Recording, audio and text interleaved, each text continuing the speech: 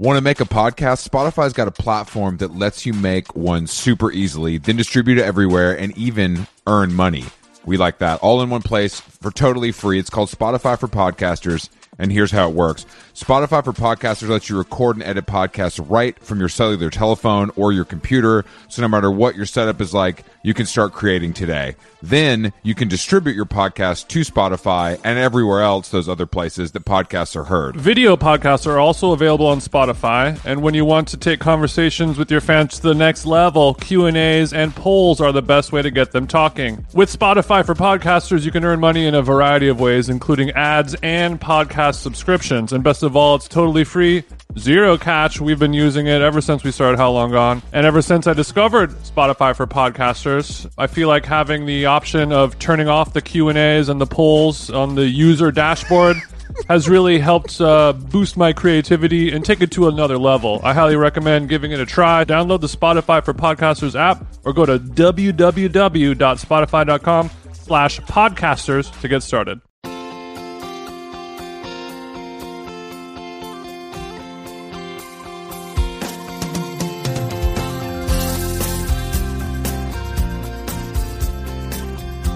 What is good, Chris Black? I am I'm finally back home and feeling like I'm somewhat of a human being again. I'm sitting in my chair at my desk that is at a proper My chair. I literally just sat down in my desk, which is like a tall person's adjustable desk with a tall person's office chair, and I was like, oh yeah, I miss this, which I guess is bad. No, that's good. I shouldn't be missing office furniture, but it felt good to be home. And I was taking for granted what the home that I had created. Of course. Well, how many cocktails did you have last night? I had one cocktail, Chris, but it consisted of shrimp, actually. And that's not a joke. I really did eat shrimp cocktail last night. At home, or did you go somewhere? At home, from Fish King, baby. Damn, that sounds good, bro. I love I love shrimp cocktail. That's the only kind of martini glass usage I'm getting these days. So for the next week at least, I'll be in the same boat as you. But I mean, there's just something nice about getting a shrimp cocktail. I think it was like half a dozen shrimps, $9. Wait, hold on. That should be $28. So I'm a little confused. That's what I'm saying. But because are you saying they mark this up at these locations? I think I'm starting to learn now that they're marking up the cost of this stuff. But I mean, especially seafood. But I mean, it couldn't be easier. The preparation of making shrimp cocktail is so fun. I mean, like, you go to a restaurant and you're like, oh, this is like our black cod miso, blah, blah, blah. And you're like, all right, man in the kitchen spent some time doing some shit. But for the shrimp cocktail, it's like, put it on ice, served with some cocktail sauce that we mixed already. That's it. I love that. Congratulations. That sounds good. Yeah, I went to the pool straight from Burbank yesterday, and honestly, it felt like I was bathing in God's light. It did make me feel much better. I'm happy for you, bro. Yeah, because I was feeling a little rough too, man. I don't understand how I feel hungover too when I don't drink or do drugs. You got contact high, baby. I guess I did. I guess being around you just brings me up, and then it sends me crashing down. Yeah, it's the TJ effect. You had to live and walk a mile in my shoes, and you said no thanks. But also, go a little easy on yourself, because you were in New York for a week, then you flew across the country to LA for one day, woke up again at 5 in the morning, and then went and flew again, spending all day in the airport, right back to the East Coast time zone at least, and then it's true. Spent 2 days going out while also waking up at 5 every morning. And then you wake up at 4:30 and get on a plane and then go back to the PST 2 days later. I don't care if you're drinking and doing drugs. That's gonna fuck you up. That's gonna fuck me up, bro. It is. Even a person in optimal health like yourself. It felt nice to sit down on the plane yesterday and get a lot of reading done. I have to say I feel like I spent my time on that last leg from Dallas to Los Angeles in a really nice way. It is nice when you do that and you're like, you know what? I'm reading the newspaper, or I'm reading a book or a magazine, and it's actually entertaining me. And I don't have to, get that from watching season 1, episode 4 of Entourage, like how I was spending my time. But hey. Yeah, brain dead TJ was instead filling his mind with junk food, much like his mouth. And I, of course, was finishing an issue of the New Yorker, the New York Times, Sunday newspaper, which is obviously a thickie. Yeah, I checked out the New Yorker as well. I was learning about the talks of the town, all the new the theatrical dance openings that were going on in New York. There was a lot of relevant stuff to my life. I did read 50 pages of this book everyone's talking about. No One Is Talking About This by Patricia Lockwood, and it was pretty good. What is it about, though? It's about the internet, and she's calling it the portal, and it's fucking funny. There's some really funny shit in it. The portal. Yeah, it's pretty esoteric, but it's cool so far. But it's very popular. But it made me chuckle a few times, which is nice. Okay. But just, using my time wisely, because this garbage American Airlines, they expect you to use your own device to watch their programming on your phone. They make a little stand in the seat back. Yeah, that's kind of fucked up.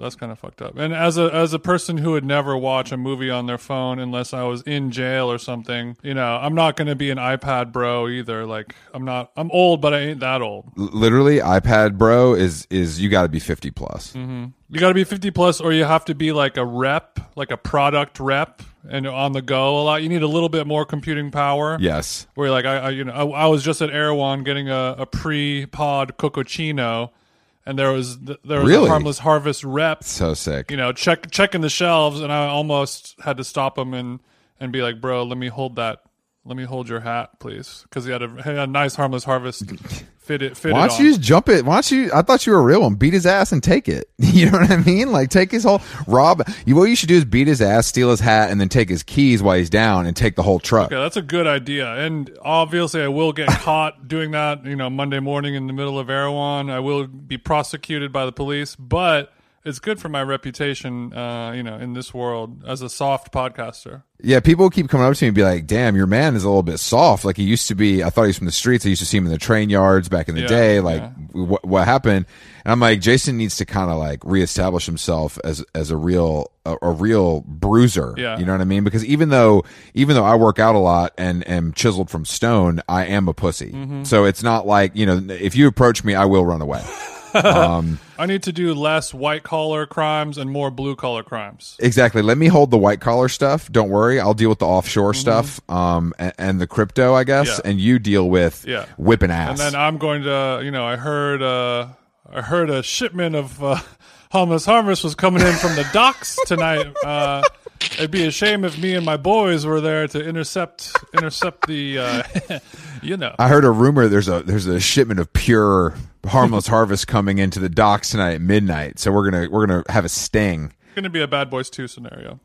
Damn, we should remake. Is that a Desus and Mero joke? Do they want to remake Bad Boys 2? I don't know. I mean, I just know that it's very easy to secure permitting in Long Beach compared to LA. So they do a lot of that type of filming. They write that into the scenes a lot. Like, we got to do it down by the docks, industrial shipping and handling. I love docks. A big part of any crime show. Yeah. The only docks we're going to be talking about today are the ones that you put your USB in. You know what I'm saying? Our guest today is legendary British DJ, BBC Radio 1, Benji B. Benji B. You probably know him from his work on BBC Radio 1.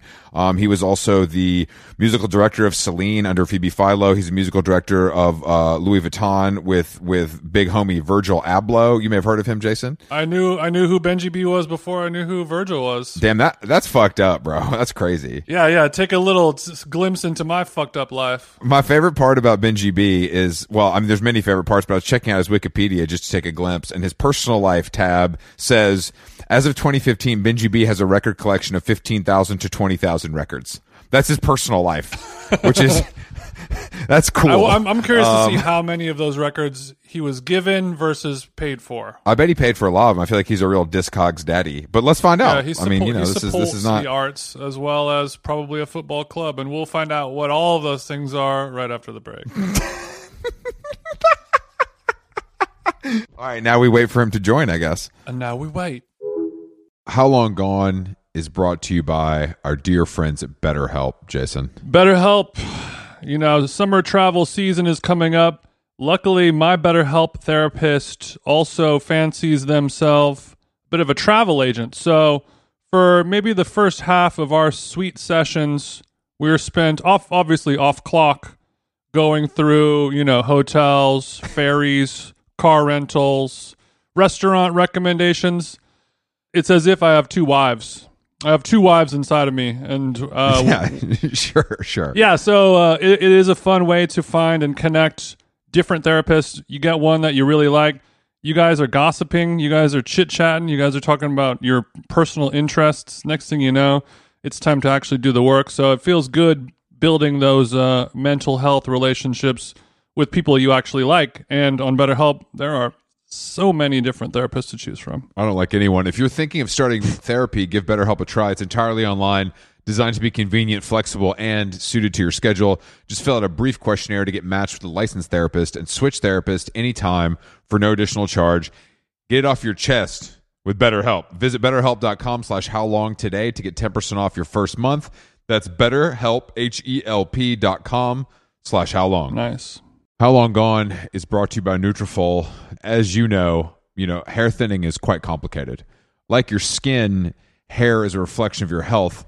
And internal factors can impact the way your hair looks, feels, and most importantly, grows. Nutrafol's whole body approach multi-targets underlying root causes like stress, hormone fluctuations, and nutrient gaps for visibly thicker, stronger hair. Go ahead, give it a tug. Nutrafol is the #1 dermatologist-recommended hair growth suppy with over 1 million people seeking thicker, stronger, faster-growing hair with considerably less shedding. Thank God. Take the first step to visibly thicker, healthier hair for a limited time.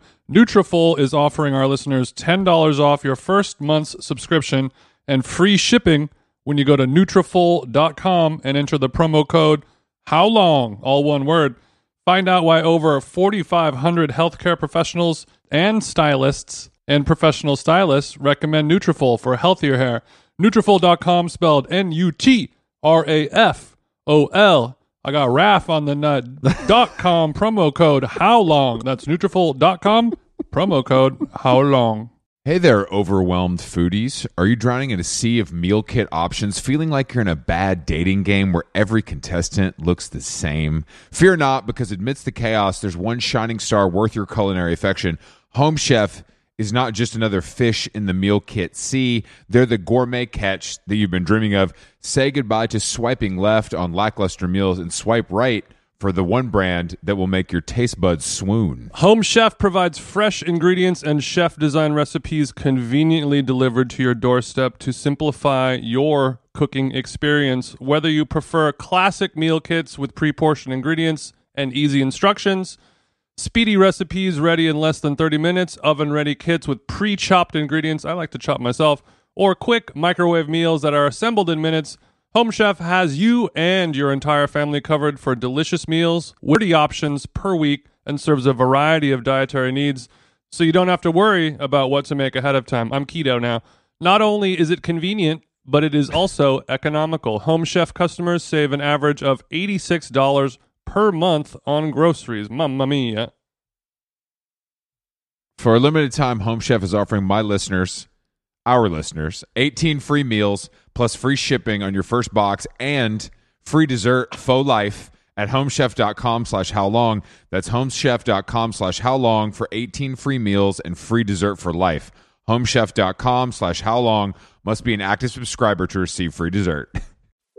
Where are you coming to us live from? Is this the lab here? Is this the home lab?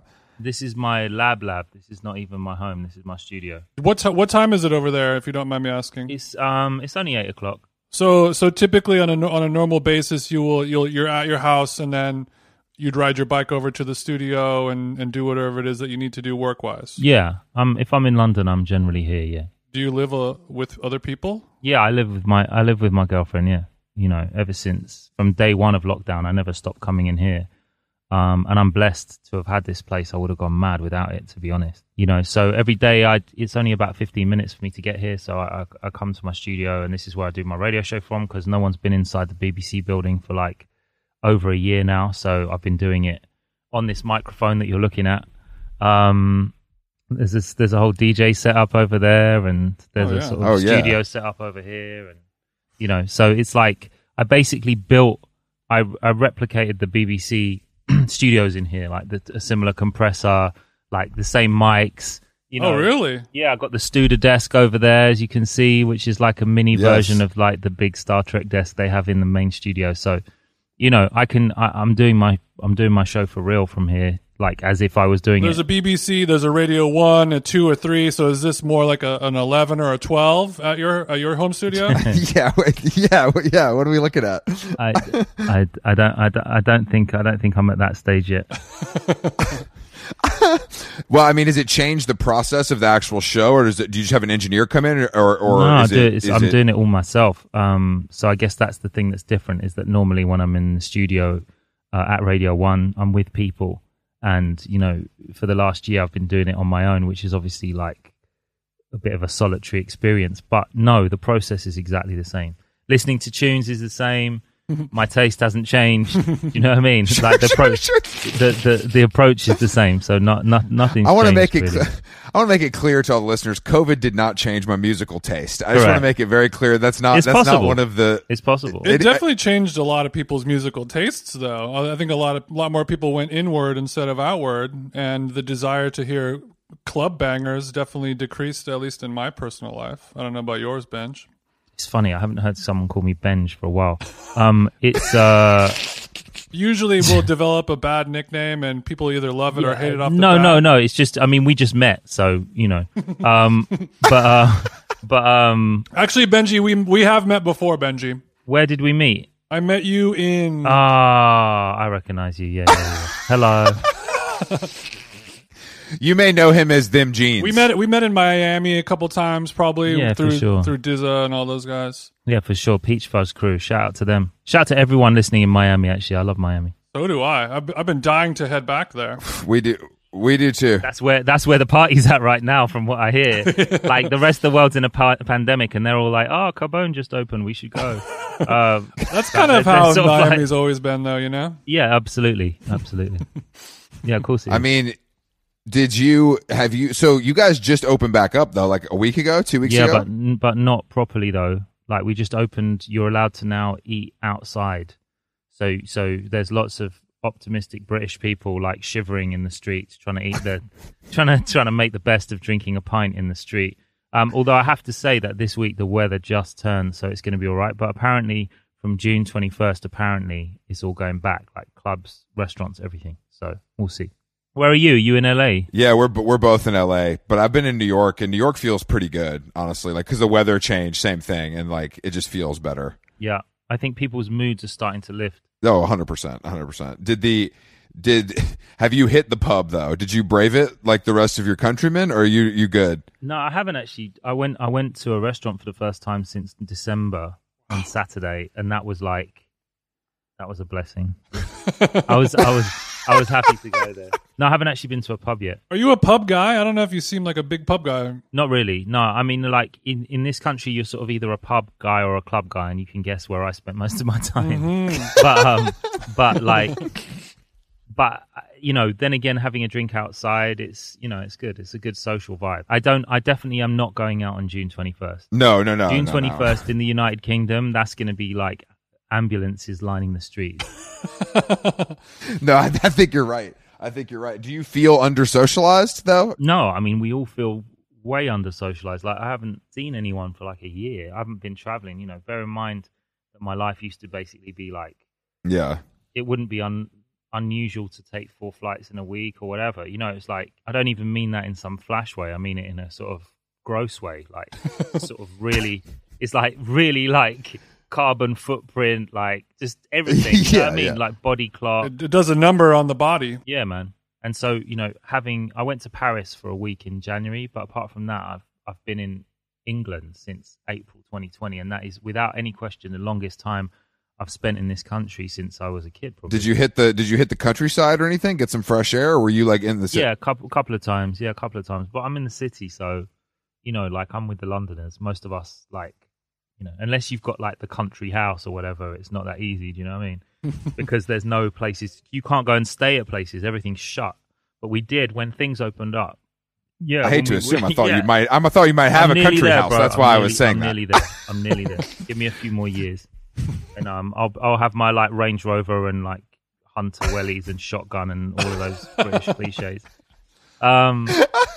Does the country life appeal to you though, or because it doesn't appeal to me at all? Like everybody in New York gets a house upstate, and I'm like, that just seems boring to me.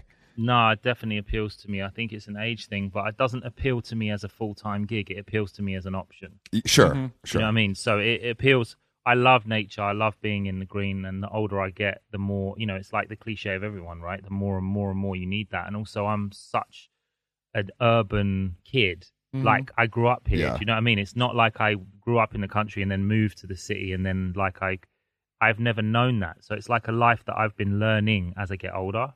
It's not something that I grew up with it in me, like how to have one of those houses that had central heating off the fire or whatever. Do you know what I mean? And all that kind of stuff. Like, and that's a real thing, and I love it. So I actually have a house that I've always dreamt, like, that I see this house all the time when I go to a certain place. And I'm like, one day I'll have like the Arga stove and the sort of fire and, that whole thing.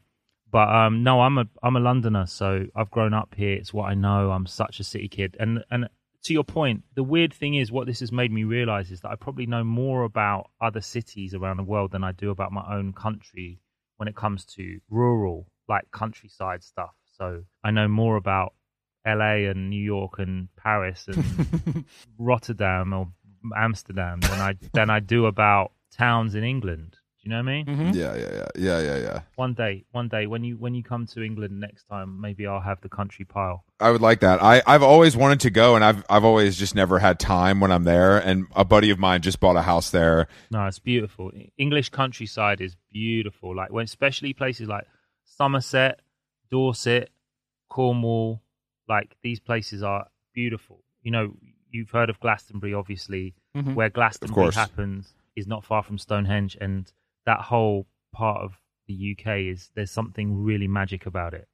It's basically it's the real Lord of the Rings. It's that whole vibe. It's like yes. There's some ley line action going on there that's off the charts. It's like it's a special part of the world, actually.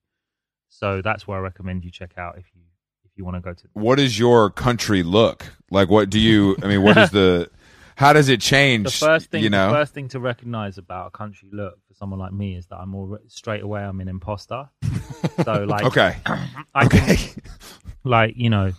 of course I fantasize about, because obviously we're like, there's so much class issues in the UK. So obviously I fantasize about I've read that. having the country pile with the, as I said, with the range and the wellies and the dogs and whatever. But it's just not a life that I've come from. Yeah. But it's definitely something I could get into.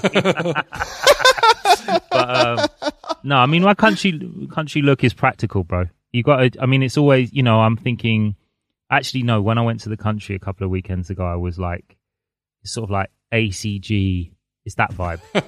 It's like Errolson Hugh ACG. Errolson Hugh era ACG tactical wear. That's my vibe. You're going tactical. See, I think I would go a little more barber wellies. I feel like that is which way I would lean. But that's what I'm saying. Unless they're absolutely battered, unless your wellies are battered, your barber's battered, you just look like a tourist.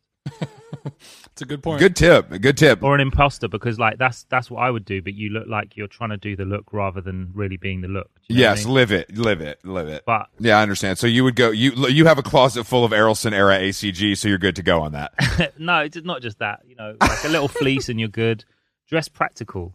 Like, it's all about practical, and breathable fabrics.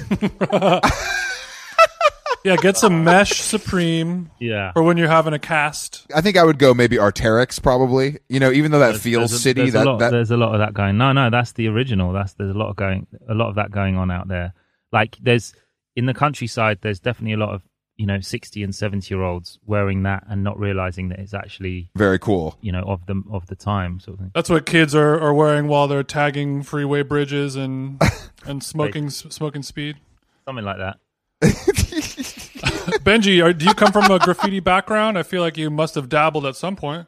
I don't really. I'm more of an admirer. Like everyone of my age, I probably grew up, tagging every school book and dreaming of having a tag and tagging everything in sight in your possession. But no, I never wrote. I was never up in London. You know what I mean? I was like always looking at the people that were up and like always being on trains, especially my dad Used to live in South London, and I'd get the train to his on the Network Southeast every weekend.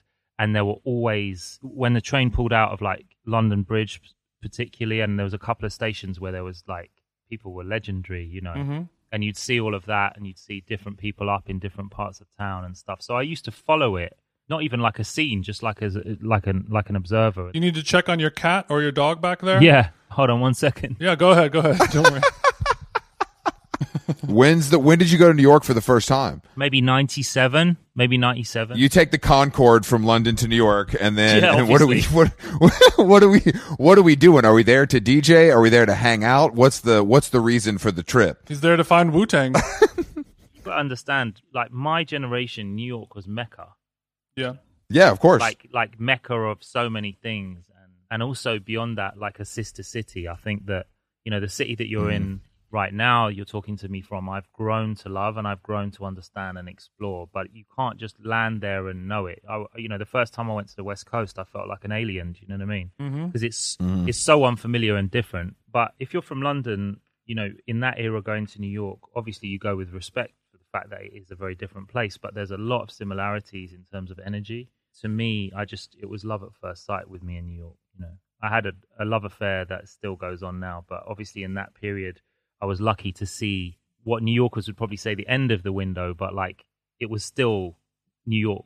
You know what I mean? Everyone has their end of the window, you know, depending on how old you are. Yeah. But everyone has their version of it, right? Everyone has their version of it. And my version of it was like that 90s New York thing, being able to go there and go to places like Vinyl to see Body and Soul, Joe Clazell, Danny Krivit, you know, Francois Kevorkian, going to Roots, Louis Vega, you know, going to be able to go and see Kenny Dope. My first ever gig was for Bobito at APT. You know, Bobito, I got to say shout out to Bob because he gave me my first ever gig in New York. And then playing for the Giant Step parties there. I used to, you know, kind of live at APT basically and DJ there a lot.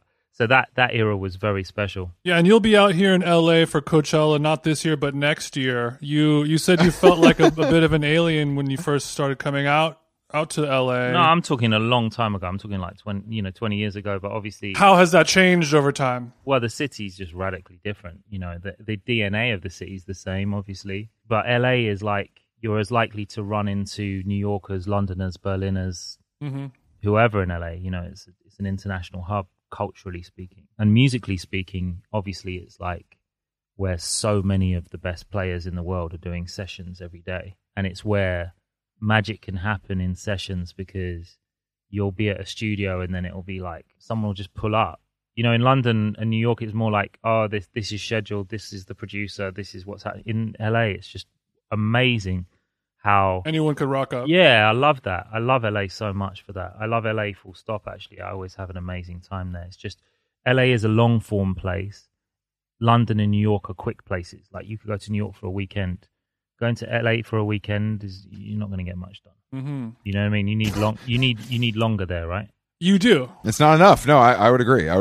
But I love LA so much, man. I mean, like I you know, my whole 20s I was like flirting with moving to New York. And then, you know, around 2013, 14, 15, I was, you know, pretty close to thinking about moving to where you're at now. Really? Yeah.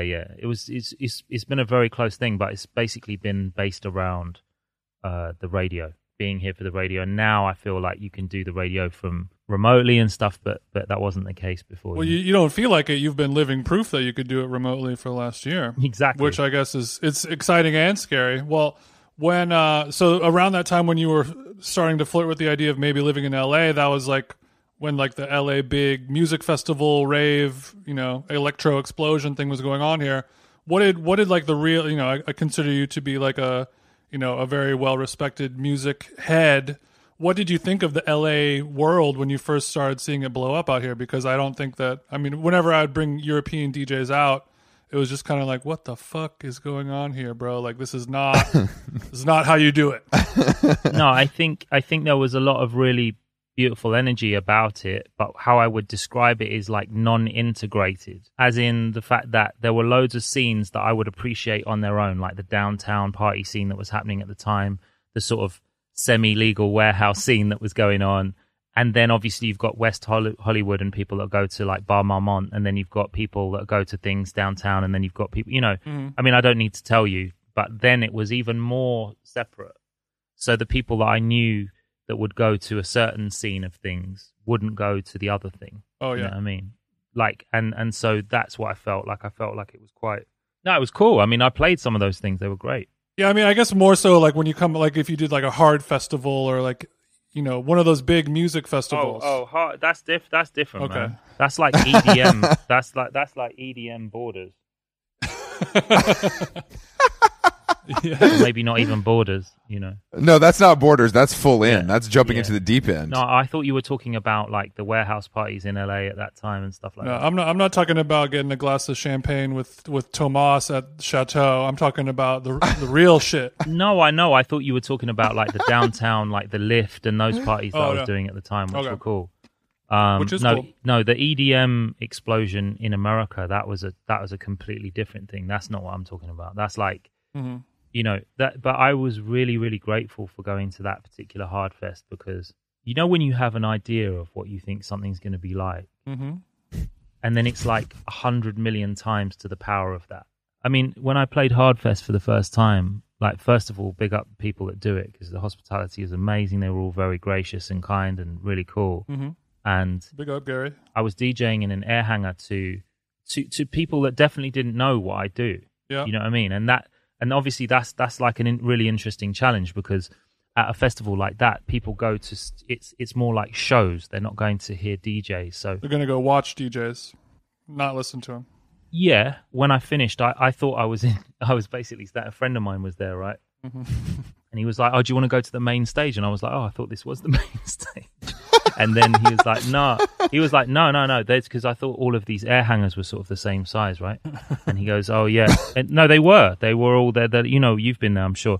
But then he goes, "No. The main stage is here." So we walked for like 10 minutes, and then it's like a baseball stadium, And I watched these kids, and when I say kids, I don't mean it as in the kids. I mean literally kids. Basically, the outfits that day were,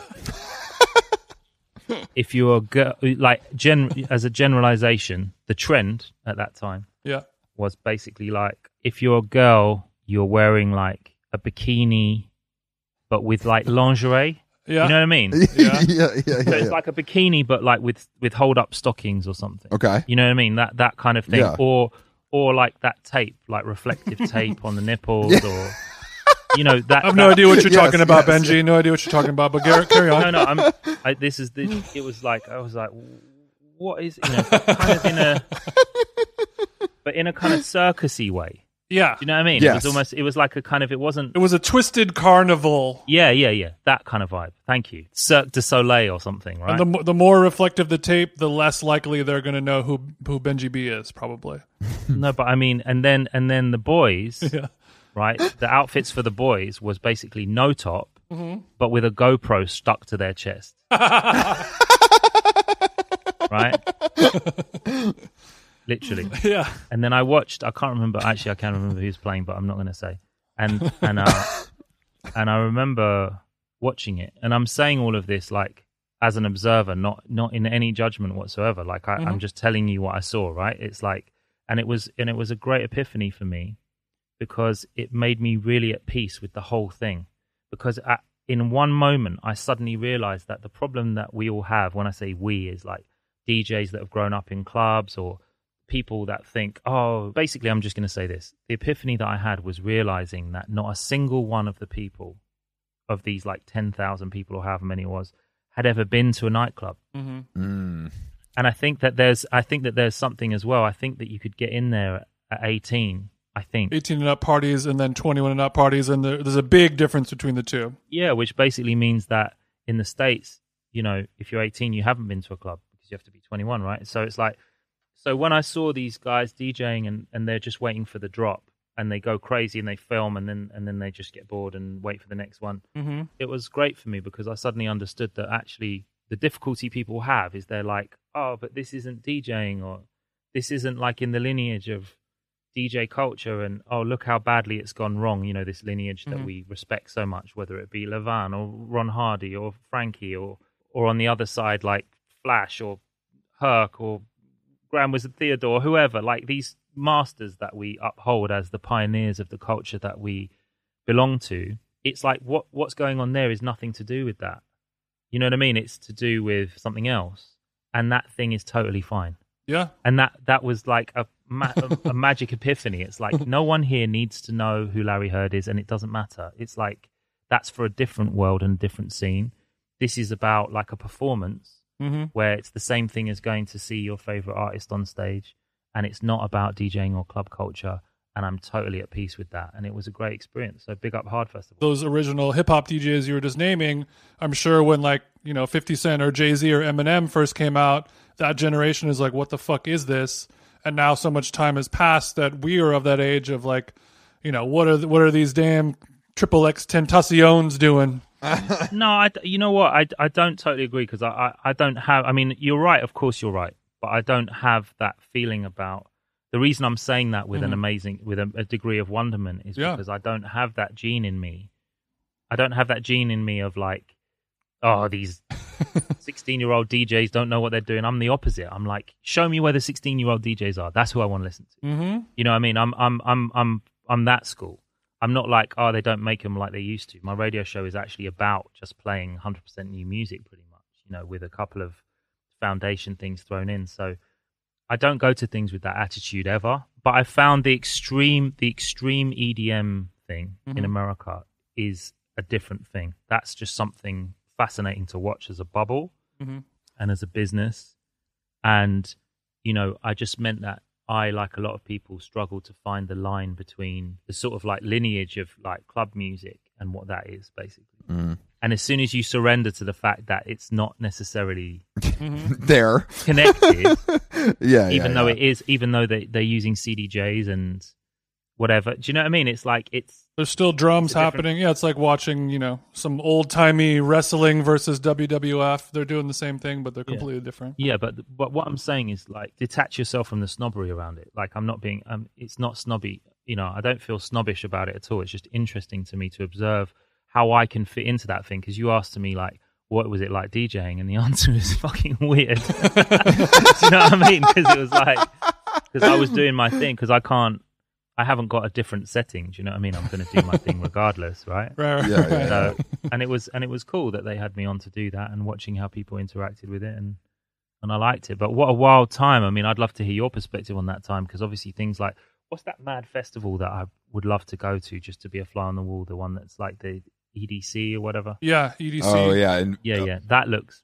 in Vegas. bonkers. Same vibe. Yeah, but I mean, I had the same experience as you, even though I'm from LA and I know all those people, and I would play some of the similar music, but I would have a similar situation where I'd be playing on a smaller stage or an earlier time of the day, and it would be a bunch of people who are like, everyone's nice and dancing and stuff like that, but nobody is, everyone's kind of looking over their shoulder like, all right, when's the real shit going to go on?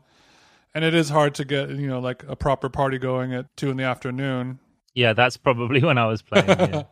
Yeah. Anyway, I've got some very good friends in the city where you live. In fact, a lot of my friends moved there. Half of my friends are there. Really? So yeah, I love LA, man. It's just too comfy. Like it's too comfy. Do you know what I mean? How do you do with the sun, Benji? What are you trying to imply? I'm just asking. The British aren't known for sun worshipping the way that Californians are. So I'm just trying to. We definitely worship the sun. We just don't get any of it. Mm-hmm. I understand. We're like, you want to talk about worshiping the sun? I think it was like, I was walking around yesterday with a fleece on, and someone had shorts and a t-shirt and flip flops. It's like English people are so optimistic about the slightest bit of sun. People have got barbecues out and they're shivering, Yeah, we will do this. But it's not so bad. I'm going to try and change these headphones, because this is doing like I can actually, what it's like. What it's like when you can't really concentrate, because you can either hear yourself. When I was listening to myself talk, then it was like, oh yeah, that's through the not headphone. Great. That's not great. So you feel like you just went and took a piss during the middle of a 4-hour set, and you came back and you're like, all right, I can do another 8. That is exactly how I feel. I actually feel one stage even better than that. I feel like basically you realize that the set hadn't started yet. Oh. Like you were kind of off. You were a bit off because you needed to go toilet, and then you put on a really long Fela Kuti record, and you were like, okay, this has got at least 13 minutes left on it. I'm gonna go through the crowd, go to the bathroom, and then you come back and you're like, right, okay, reset. I know what I needed to do. The guy in the stall next to me gave me a bump. I'm ready to go. Speak for yourself. I am speaking for myself. I mean, I guess as a national, not really over here, but yeah. But I mean, whatever your equivalent of that is, do your thing. Thank you. Yeah, Jason, some people just splash water on their face and give themselves a little pep talk in the mirror and just run back out there. You know what I mean? More like they think, shit, the record's running out. I better run back. I better hurry. I wanted to ask you about being a... What's the name of the podcast, by the way? It's called How Long Gone. How Long Gone. And what's the central theme of the podcast? You haven't even given me like the whole spiel, intro shit, nothing. There isn't really one. There's no... So basically, central theme. We do 3 episodes a week, Monday, Wednesday, Friday, and then we have a music show on Spotify on Saturdays where we listen to new music and talk about it, just similar to how you do it. Wait a second, you do 3 podcasts a week? 3 a week, yeah. That's right. That's cool. We've been doing it for a little bit over a year, and we're on episode 173. You will be. Congratulations, that's very cool. I'm going to listen to. Thank you. If you had to pick like a beginner's guide where you're like, okay, here are the 3 essential episodes to listen to, either because they were like either because they sum up the vibe of what you're doing, or because they were like vintage. Which ones do I go to? I think the episode with Phoebe Bridgers is a really popular one that kind of sums up our energy on it pretty well. Yeah. I'm sure you know Jacques Green, the DJ. He had a really good episode recently. Jacques Green? Yep. Yeah. Oh, I love him. Great man. guy. I did a gig great. in obviously he's from Montreal, but I did a gig in Toronto, and he turned up like with smuggled in all this like rare natural wine and just came and just he kind of like, I was playing like a carnival set in Toronto, and he basically just like sommeliered the DJ booth. Oh, that's nice. Yeah, that is nice. Yeah, Jacques was good. Yeah, I mean, those are 2 good ones. Lunas was good. Jeremy O'Harris was good. Yeah, Lunas was actually quite good. I love Lunas. Yeah, Lunas really blew our minds. That man he's got a lot of interests. You know what I mean? He's got a lot of hobbies. Lunas has got beautiful energy. A lot of time for that guy. We talk to a lot of people who are like writers, people in the fashion world. The musicians are actually pretty low on the. We know our place. Yeah. Yeah, you guys are good for. We know our place in the cultural pecking order. Don't worry. No. No, I'm just kidding. So this one, obviously, now that we've started properly, you can cut out everything we just did. We'll start now, and this will definitely be like another vintage one for sure, right? Oh yeah. Unfortunately, that's not how it works. But sure, yeah. I mean, whatever you want. We can do a combination of both old world and new world. Not to have a wine reference, but they'll be before death and after, before Christ, after death. Chef TJ will be able to cut it up in the lab and produce something that everyone will want to listen to. You know what I mean? Don't fear. You're in good hands. Well, I really wanted to ask you though about being a musical director in fashion and what that means, because I think that's like a thing people see, but they might not understand what you're actually doing. And I know that you did it at Celine, and now you do it with Virgil at Louis Vuitton. So I think that if you could explain what that actually entails, I think that would really be enlightening to people. Oh man, well I think the honest truth is that it probably entails something unique in every different situation. I know that's not the simple answer you were hoping for, but that's the truth. It's like it obviously is going to change radically depending on the context of where you are and who you're working with. For me, it's always about the connection with the individual, that is to say the creative director. So it's like, if you look at it with the equivalent of football, for example, or soccer, as you might say. How dare you? Don't come for us. Yeah. I mean, just fact. It's like the same thing. It's like connecting with a manager rather than necessarily the club. It's like I'm always connecting with the creative director somewhere. It's not usually the company that's employing me. It's usually the individual. To come and work with them, a bit like you. With what you're doing. Yeah, sure. Yeah, and so you're not talking to the owner of Louis Vuitton every day. You're talking to Virgil. Yeah, so it's like I'm more in the creative sort of sphere, obviously, it being music. And I think, you know, my job is really just to be able to hear what it should sound like based on an infinite number of factors. You know? Obviously, those factors being including, most importantly, collection, theme, reference, context, set, date, month of the year, season, cast, individuals, stuff that we're into at the time, moments in kind of like cultural life that we're living, you know. It's sort of like an indescribable cocktail of things that feed into this pot that ends up as a soundtrack, you know. And my work with different people has varied, you know. For the most part, it's been pre-recorded music that I've put together either as a soundscape or sound design, or even sometimes like a little DJ set. Whereas the work that I do with Louis Vuitton men's is always live. So we're usually dealing with you know, that's our kind of manifesto for these shows, is that it's always live music, bespoke, done for the shows. And so far, you know, we've been blessed to work with everyone from, you know, Miss Lauryn Hill through to Bad Bad Not Good, through to Cybertron, you know, managing to get my heroes on the set, you know, Juan Atkins, all the way through to working with, you know, some of the best players in London, through to more recently with Saul Williams and Yassine. So, well, you just listed off 20 different, you know, variables or things to consider when you're putting a soundscape together or whatever. Yeah. Is that a process where you just kind of look at it and absorb it all, and then things just start coming to you, or do you have like more of an actual strategy of like how the whole thing is shaped out? Do you have a process, or is it just an epiphany that comes to you? Let's say if someone's designing a couch or a t-shirt or an album cover, they might start with a mood board with loads of things pinned to the wall as inspiration. They might not be sampling directly from those things, but they might, you know, like it's kind of the same with music. It's almost like ideas get narrowed down and narrowed down and narrowed down. And sometimes the idea that you end up with is not even the thing that you use, but it's the thing that sends you down the right road to find the right thing. You know, so it's like a process.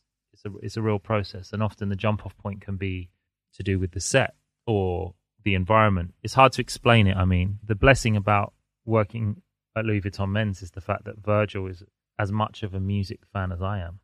I love working with people that are fluid enough to be able to do that, as in to get out of the way of the best idea. Those are the people I love the most, no matter what their field. Doesn't matter what their creative field is. It doesn't matter. It's like I practice like non-attachment to ideas in everything that I do. And it's really hard sometimes, creatively speaking, because whether you're emotionally invested in an idea or you've time invested in an idea or you think it's a good idea or whatever, but actually when you work at the highest level on anything, whether it be a great album or a great movie or whatever it might be, you have to like have non-attachment to every idea that got you to the right idea. Even if you're ripping something up and starting again, it was a crucial component to getting to where you end up, you know? And so, like, you have to be willing to do that a lot of the time. And obviously, then there's the technical part, which is you're pinning something to an ever-moving target. So I might make a piece of music that's 14 minutes, and then suddenly the show is actually 9.5 minutes, you know, and you've lost two songs or whatever it might be, or it might work the other way around. You know, we love it. Great. But you've got the experience of the years of being in the club DJing where you know anything that could go wrong goes wrong. Man. So when those moments happen to you now in this life, you don't freak out, you don't panic. I try and tell everyone all the time, man. It's all DJing. Yeah, like that's what it all is. It's like whether it's the radio, whether it's music for film, TV, fashion, curating something, it's doing a playlist. It's all DJing. It's all understanding context, like when to play the record, or like why something should be played at a certain time and why it would sound terrible at another time. How to read the room, you know, all of that stuff. It's like it's DJing. It's the university of DJ. Basically. Yeah, and as much of a bad rap that as DJs get, kind of being a laughing stock for a lot of jokes. You know, there's a lot of amazing life. Well, we definitely deserve that too. We do, yeah, we do to a certain extent, but it's also important to have the gratitude of like a lot of real life lessons were taught to us. Luckily, we were being paid to learn those lessons while getting, you know, hammered off of Red Bull and vodkas or whatever. But you learn a lot about Speak for yourself. You learn a lot about people and how they interact, and emotion and moments and timing that you simply cannot learn without that experience. No, absolutely. I mean, I saw this photo, the Blue Note in London, which was a club I went to a lot when I was a kid, probably around that same time that I first went to New York. And in that exact era of my life, a lot of my friends went off to university, and then I went to that university, I went to that university of studying like nightlife. And I think that I understand why a lot of people think nightclubs, because their reference of nightclubs is maybe sitting in a corner, behind a velvet rope and having bottles brought to you in a club that's playing like top 40 records. There's nothing wrong with that, but that's just not what my experience was. You know what I mean? So I think that I understand when people say, oh, wow, you devoted your life to nightlife. It wasn't that for me. My thing was, it was about music. It was about like the process of discovery with music was from going to clubs when I was a kid. I've just done a compilation that's basically about that. It's about like celebrating what clubs do and how clubs can have their own anthems, I mean, it's relevant to what we're talking about. This is not like a ham-fisted plug. This is not like the QVC section. But like, no, but it's relevant to what we're talking about, because like all good residencies generate their own sort of mini scene, right? And they generate their own classics that the regulars like to hear. Sure. And in a good club. Sometimes in a good club, yeah. And so in 2007, I started my residency in London. It's called Deviation. Actually, we had a residency at Output in New York as well later on. I remember that. And we did a couple in Berlin and Paris. But basically, we did it every month in London for 10 years straight. And I mean, we've been doing them sort of every few months, like in the last 3 years. And then obviously, what happened in the last year. But, the idea of a club residency is what I grew up on, right? And this is by no means... like one of my friends, A-Side, who lives in LA, always says that Sopranos line, "Remember when" is the lowest form of conversation, and so which has been replaced by, are you watching anything on Netflix now? Yeah, I don't want to be the "remember when" guy, because I generally like to look forward. But it is important to recognize with what you're talking about that a sort of like the formative part of my education was going to people's residencies, right? So a residency is obviously when you travel the world DJing, but you always come back to play at your club. So, for example, that would, for a period before I was old enough to go out, before my time would have obviously been, the most famous would be something like Levan at the Paradise Garage, or Frankie Knuckles at wherever. I mean, like... Calvin Harris at Hakkasan in Vegas, the list goes on. No, but that is a residency. Yeah, or like no, for sure. Or like David Guetta at Pacha once, the first Saturday of every month. Yeah. I mean, you might mock it, but that is a residency. No. Oh, for sure. No.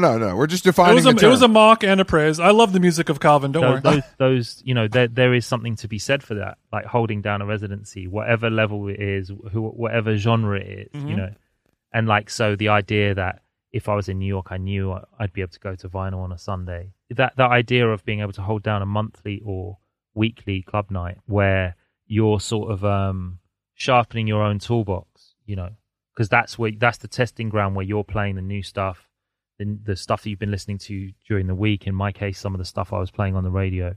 And so I always wanted to have a residency, and so in 2007 I started one. I called it Deviation, and it rapidly had its own sort of like almost musical DNA, its own musical sort of like identity. It was almost like a genre in a way, but that genre spanned so many different genres. So yeah, so you can listen to it on Spotify now. It's called Deviation Classics, and some of the tunes might be really abstract to you because they might be like B-sides, 12 inches, album cuts, whatever, but they were big in the club, right? And I wanted to make it all independent music and all music that came out in the lifespan of the club, apart from the two sort of crate digger tunes which are at the end. But that's also part of the DJ thing, is knowing when it's the right moment to like revive a tune, when it's the right moment to step off a tune, like when a tune's been too rinsed and you've got to give it a rest for a bit. It's like you sort of that's part of the culture of it. Anyway, Deviation Classics, go check it out. It's available on Bandcamp. And what Just quickly, just this is a little aside, but I like to ask all of our British guests this question, but are Oasis or Blur? Yes, we like tea. Yes, the weather's shit. And football is football. Who do you support, really quick? Well, My entire life, I've supported a team called Arsenal up until today. I heard about this news. This big news. Oh, they're today joining that the Super Federation. The Super. Yeah, man, it's a really you're talking to me on a very, very deep day. But it's like it's deep. Bad day to be a Gunner. It's a bad day to be a football fan. My condolences. You know, because the thing is about Arsenal is it's a bit like there's a similarity, right, with clubs like Manchester United and Liverpool, these clubs that have this incredible history in the game. Mm-hmm. You know, like when you put aside rivalries and competition, you know, there's a great deal of respect for the history of the clubs that I just mentioned, just like people respect Real or Barca or Bayern. Yeah, whether you're like the Rolling Stones or Zeppelin, whatever, you're going to respect them. Yeah, and today, you know how you always think, oh yeah, our clubs like got class, you know, they would never do such and such, and it's like, actually, you know what, it's a new day. They've all got like billionaire owners that don't really give a shit about the fans. Yes. And so I think, I don't know, well, let's not get into it on the podcast, but the news that broke today was that basically this Super League is forming, which is a closed non-competition. Yes. It's basically like turning it into like the Harlem Globetrotters show game. Do you know what I mean? Or like... Yeah, totally. If it's non-competition, what's the point? Yeah, everyone like, loves to watch the Harlem Globetrotters. It's not that the Globetrotters are not fun to watch. It's like everyone wants to watch like the best thing or skills or whatever. I mean, maybe that's a really bad example, but I'm just saying, like, it's a good what's a better American sports analogy, like where you're going to watch? I know what it is. It's basically like imagine that the All-Star game was every weekend. It's going to be really amazing for the first month. It's no longer special. Yeah, exactly. It's like this incredible top level, but non-competitive because it's basically just a money thing. It's an exhibition. Yeah. So yeah, football's in a bad place today. Anyway, you've dodged my question now and brought it to sports. My question was Oasis or Blur. You know what? The realist talk, man, is like this is really not a question dodge on any level. Mm-hmm. But I was just never into either of those bands. Yeah. Oh my god, this is unfucking believable. This is unbelievable. I can't believe. I'm so disappointed. Now I like them. Now I've grown up to understand. Like, not that I didn't understand. What's the better word? Appreciate. Like I've matured. Appreciate. I've matured into appreciating like the incredible writing of Noel. You know, like yes, and the incredible, just everything about it. I mean, they're one of the greatest rock bands. Same thing happened in to history. Me. But in the 90s, we were listening to like drum and bass and Wu-Tang. We weren't really listening to Britpop. My taste, like I wasn't into it. But I think if I had to pick the spirit of Oasis, yes, just the sort of dirty under the nail rock and roll superstar, like I'm going for it. There's something about that. And obviously the more documentaries you watch and everything, it's like there's something about that is totally irresistible. You know, in terms of agreed. We're going to be the biggest rock band in the world, and then they were, you know, and then, I'm an Oasis supporter, so that's good to hear. Nebworth was like, you know, yeah, like 250,000 people in England. You know, it's just nuts. 2 days in a row, was it, or was it 1 day? Yeah. No, it was 2 days. There was some. I read some crazy stat where it was like a percentage of the residents of Britain were there. Yeah, like it was that many people, which yeah. is fucked up. Now, when you think about it like that, it's like that's absolutely insane. Every third person in London was there. Yeah, it's literally like that. I mean, basically, I appreciate what both bands do. Like, obviously, songs like Song 2 by Blur is played at every wedding and every festival. Yeah. And likewise, you know, Wonderwall. I mean, it's just at the time, like, culturally, that wasn't really my... Yeah, sure. No, I get it. World. So therefore, but like my cousin, for example, my cousin Dominique, I remember she lives in north of England. At that time, she lived in Bradford. She didn't live in Manchester, but I remember going up to her bedroom and it being like every Oasis poster. You know, like I understand the levels because I was here. But That's why I asked, because I know you're the right age too, where like you were really living through it. What are you trying to imply with that? I don't. I'm not saying Noel and Liam are your peers. I'm just saying you were around when it was They're at its height. Older than me, bro. I know. That's what I'm saying. Your musical brain had developed enough to be able to speak on it. I'm totally kidding. I'm absolutely the right age. Yeah. I mean, basically that whole Cool Britannia, you know, Britpop 90s thing, like our end of that was probably like Goldie, you know, or yeah, for sure. Yeah, he's like the crossover. Yeah. It wasn't really. So it's a cop out answer, but it's also the truth is that I've never, with all massive and due respect to the genius of both of those bands, there's never really a time where I'm just going to put it on a Sunday or something. You know what I mean? It's just not in my musical life like that. That's exactly how I feel about drum and bass. So I can relate there. That was an interesting sounding laugh there. I liked it. Yeah. Not mine. He's heard mine enough. Yeah. Benji, thank you for joining us. This has been a pleasure. Wait, we're just getting started, man. Are you kidding me? We don't do first these half about EDM stuff. That's getting cut out. Come on. Like, give me some more questions. Oasis and Blur is your starter. Like, you've got me now. I'm stayed in my studio. I've turned the lights down. We've got the podcast going. We're finally recording it. Like, what are you doing? You've got me. Come on. Give me another Brit question you've always wanted to know. That digs deeper under the surface of Liam and no, I'm just kidding. You wrap it up if you want to wrap it up. I need an Amy Winehouse story if you have one. I mean, my actually, queen. You know what's funny is I actually don't, because I never knew Amy. I didn't ever spend any time with Amy, but she basically was always down the road, and sometimes you'd see her in Camden.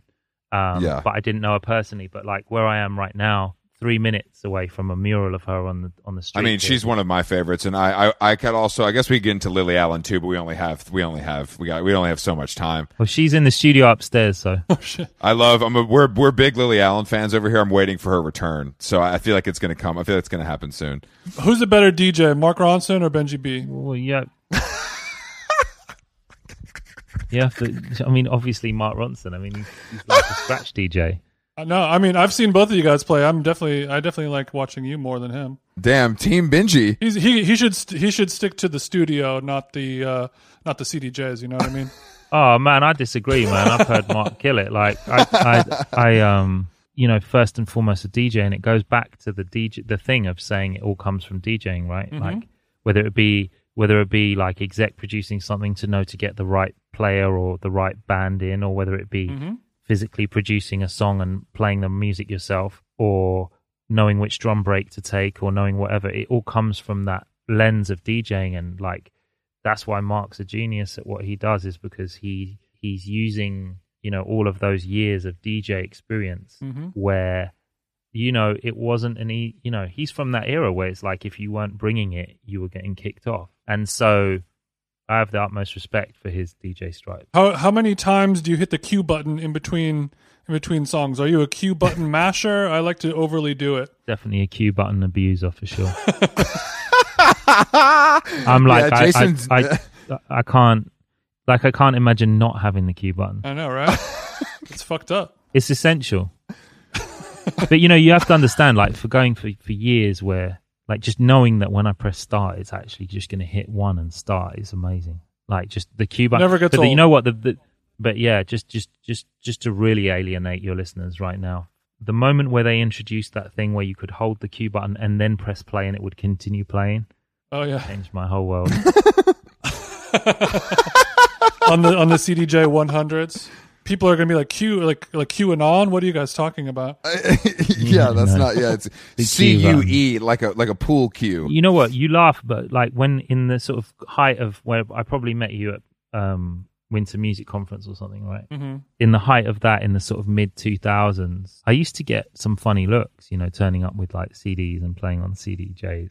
And now it's just normal. Very normal. Mm-hmm. I think CDs are making a comeback now. Cassettes had their time. Yeah. Well, it's funny. You know the compilation I was just talking about. Like, basically, we released the pre-order for the record and the digital, which I assumed like, okay, people are gonna, buy this either as a collectible box set thing, or they're a vinyl thing, or they're going to listen to it on Spotify or a streaming service, right? Loads and loads of people said, "Where's the CD version?" So we did a CD version. I like that. So why do you think that is? I have a few theories myself, but I think that in this, I can't say as a general thing, but I could say that in this particular instance, I think it's because it's like a physical keepsake for people that don't necessarily have a turntable or don't want to spend that much money, whatever. But it's like a small coffee table item that's got like a little booklet in it. Mm-hmm. It's something physical. It's like because the product is a sort of a keepsake product. It's a bit retrospective. It's a bit of a time capsule thing. Maybe people want something physical something you can put on the shelf for your Zoom wall behind you. Yeah, for your Zoom wall. But but if you have a cassette, it's a process to play a cassette. But you always have a friend who has a car with a CD player or something. It's not too hard to find that. I mean, I think most people probably don't. They probably just like buy the CD and then listen to the stream or something. That's what I'll be doing. Definitely. Yeah, definitely. Do you keep a car in London, or are you just bicycle only? Yeah, I do. Do you want to talk about the whip? You know what? It's been a long. What were we rocking with? You know what? Let's not even go there because it's going to be too long. I'm going to be speaking about it for hours. It's too. You don't want to talk about cars. Yeah. He's rebuilt the G-Wagon by hand, so it's a little bit it's been a process. No, man. If I was in LA, I could do a G-Wagon, but a G-Wagon in London is just a little bit much. No, it's a little bit much everywhere. I definitely wouldn't say no though.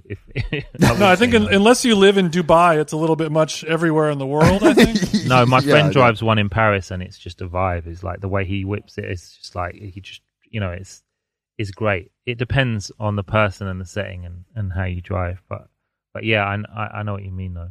I just borrowed a Porsche Taycan. I had to give it back. That was a sad day. How'd you like it? It's brand new. It was incredible. They gave it to me for 3 weeks. What's the hashtag for that? If you want to shout it out on the pod. What's that? I said. What's the hashtag that you had to use? No, I did. That's the thing. I didn't.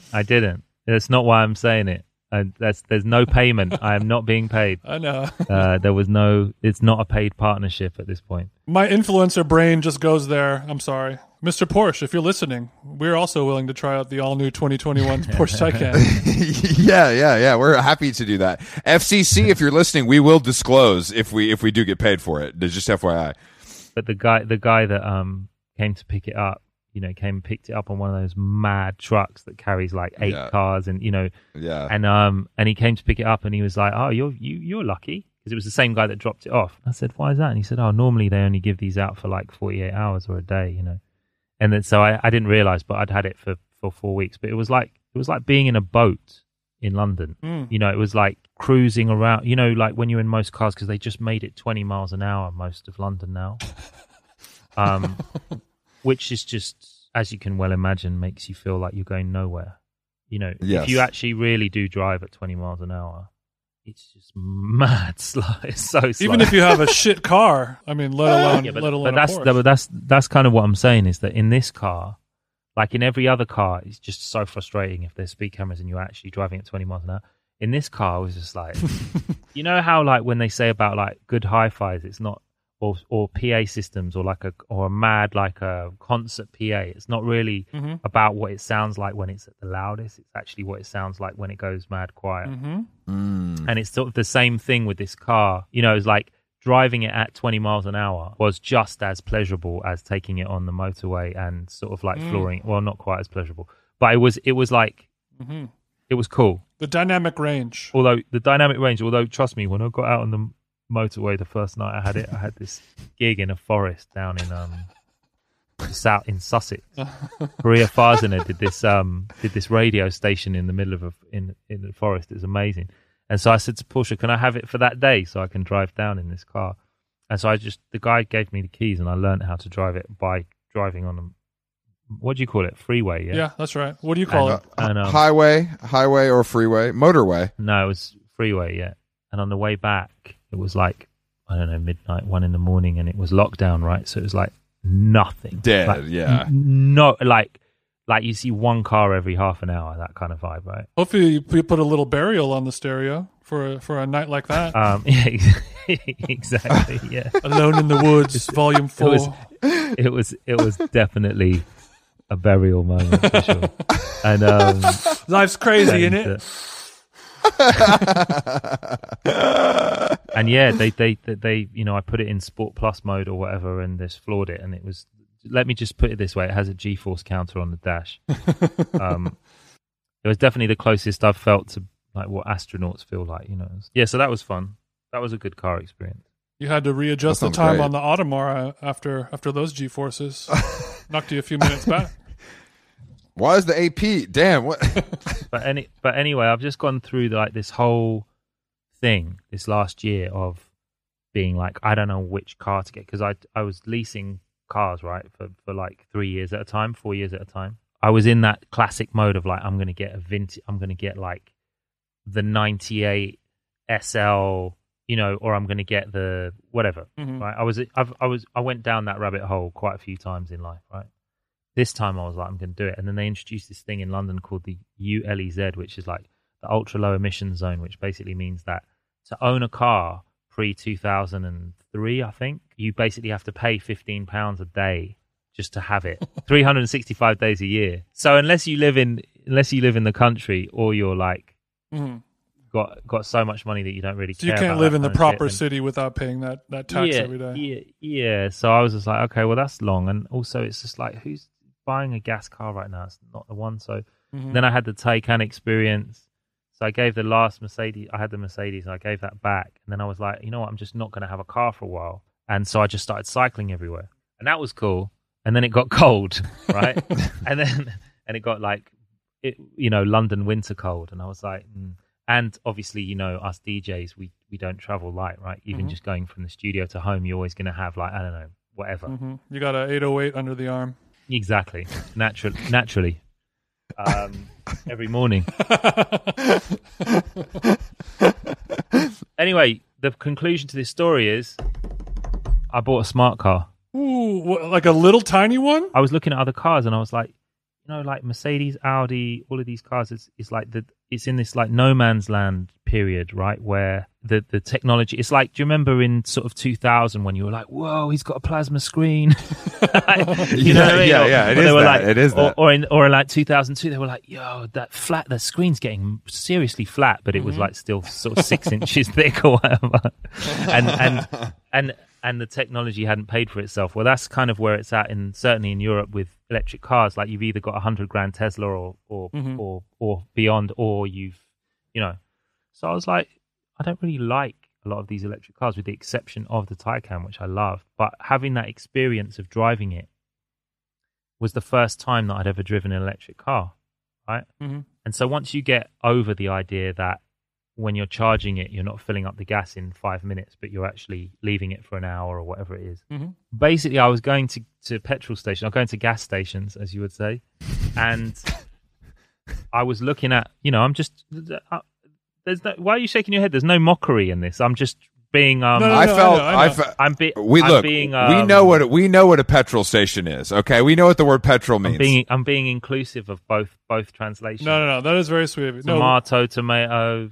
Soccer, football, chips. We were just we were just pleased that you were being inclusive, and it was French fries. It was delightful to see. Thanks. Yeah. So I was at the gas station, and some of the gas stations here have like 2 electric pumps and the rest are gas, right?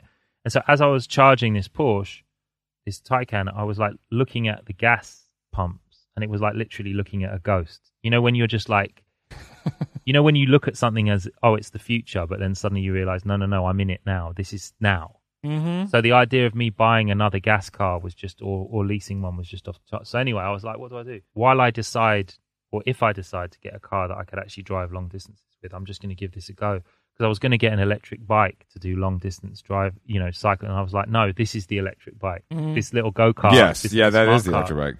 And like every time I've been to sort of places like Rome or Naples or like Paris or places with tiny streets, and you see people driving them, I always think, oh, the cars are for those cities, not really for London. But actually London is the same. There's like mad width restrictions everywhere. There's like, yeah, it's true. Like that, when I had the Porsche, I'd have to think about road to take, streets I was going down. Obviously, it was such a terrible problem, having to think about it. I feel for you. Our heart goes out to you, Benji. It was really painful. No, I'm just kidding. But anyway, this is a really long answer to your question. But basically, I'm trying it out and I'm loving it, man, because it's like I'm faster in that little smart car, which is 100% electric, and also it's like literally faster. And it's not faster as in the engine, it's or the battery or whatever. It's more efficient way of travel. Yeah, you can just get away. You can get around so much faster. So I'm just like, that's my little thing at the moment. But hopefully by the next time I speak to you, I will have got myself a Taycan or something. Well, Benji, the bump that you're going to get from appearing on this podcast should really get the gigs for next year. I think the festival emails are going to start coming in, and we'll be in the Taycan shortly. Definitely. No, I'll be in the Maybach truck or something, or the Rolls Royce truck. Remember us when you're in the Rolly, please. Of course. I think Rolls Royce is definitely, that's a good LA car. I agree with that. I agree with that.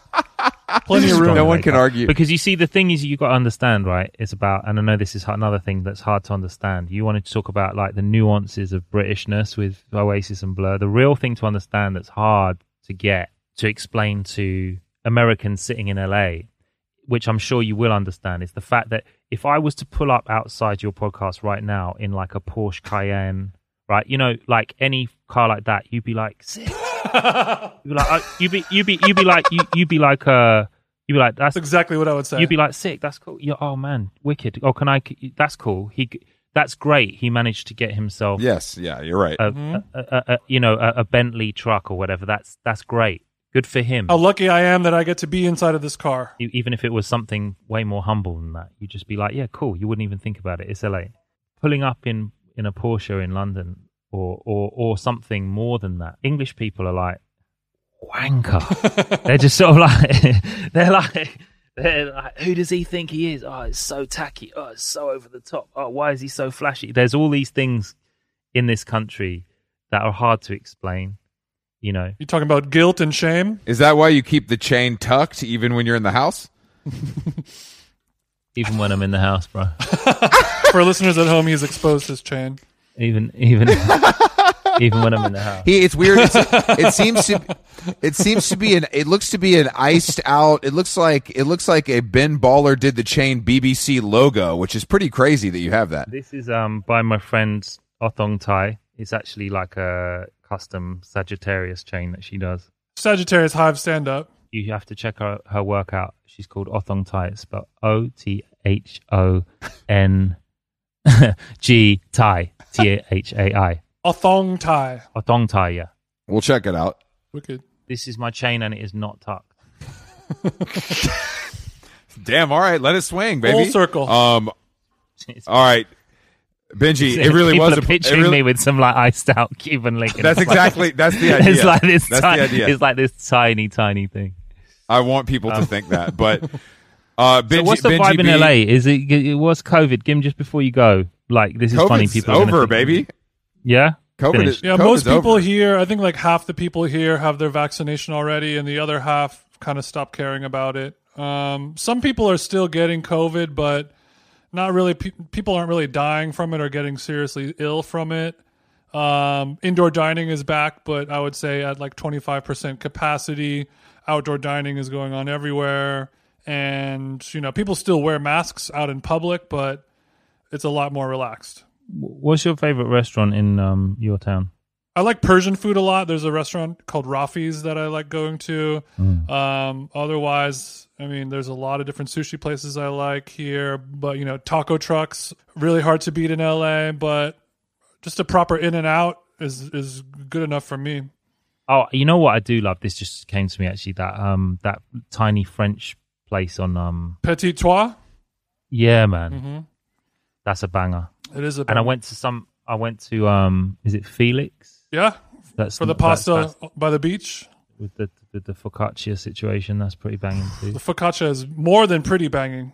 It's an essential bread. I would say it's mental. My friend Guillaume took me to this Korean place that was absolutely amazing. I can't remember the name of it. Park's Barbecue. There's a lot. There's a lot, man. No, it's like a little low key one. There's maybe the low key Korean spots might be my true favorite. But I'm out of date. I haven't been to LA since 2019. Like, right.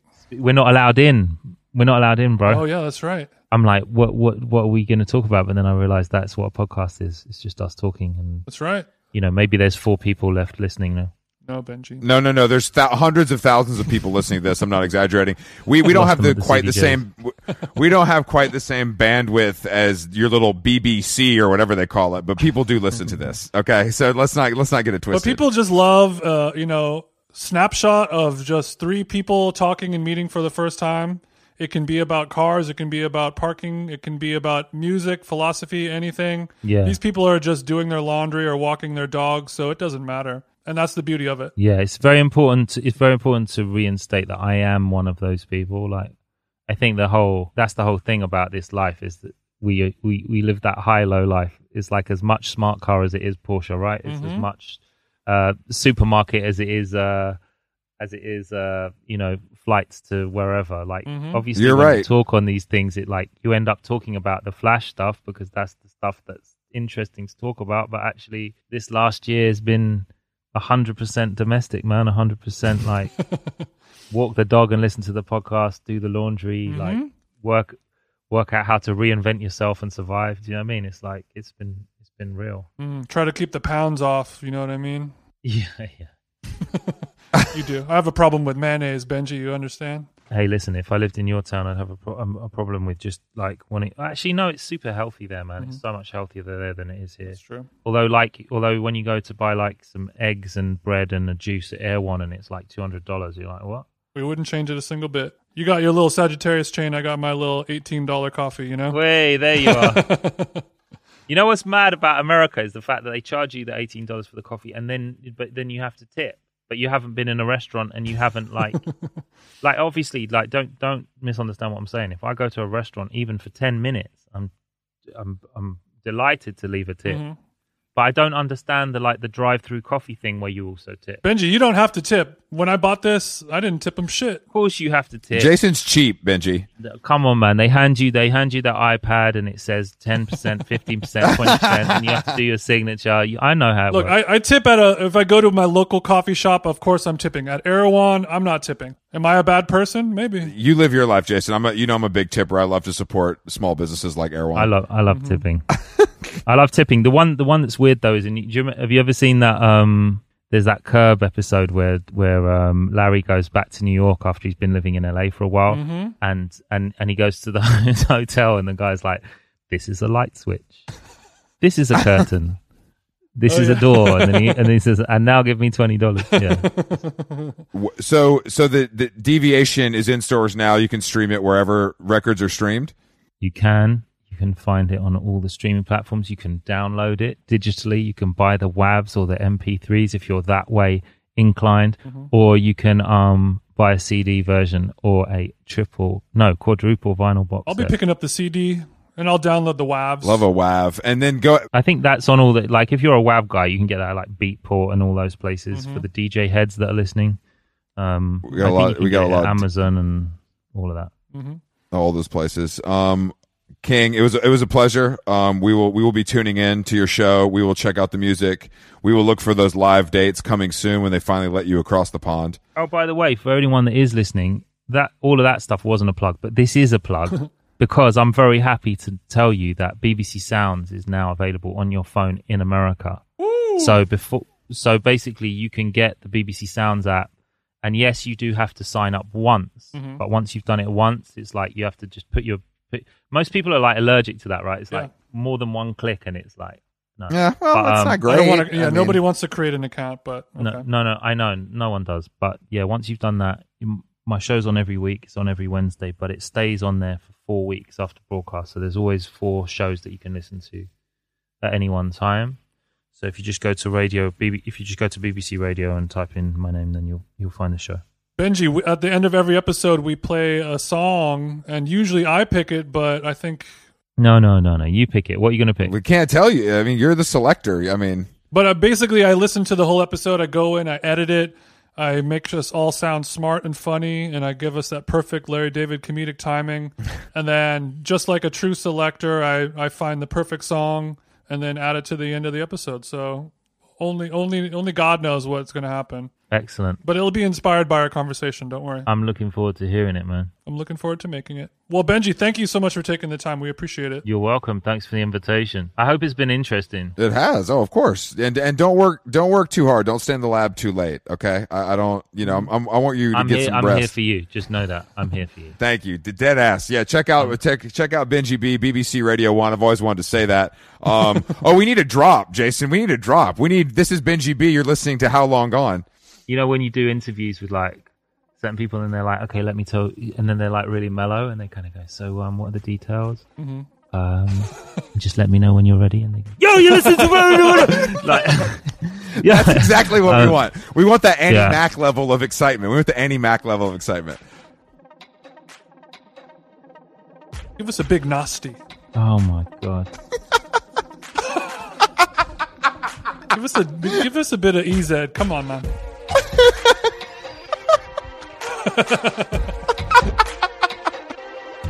Give us a nasty. What am I saying? Saying this is Benji B. This is Benji B. You're listening to How Long Gone. Good evening. This is Benji B from London, United Kingdom, and you're now listening to How Long Gone.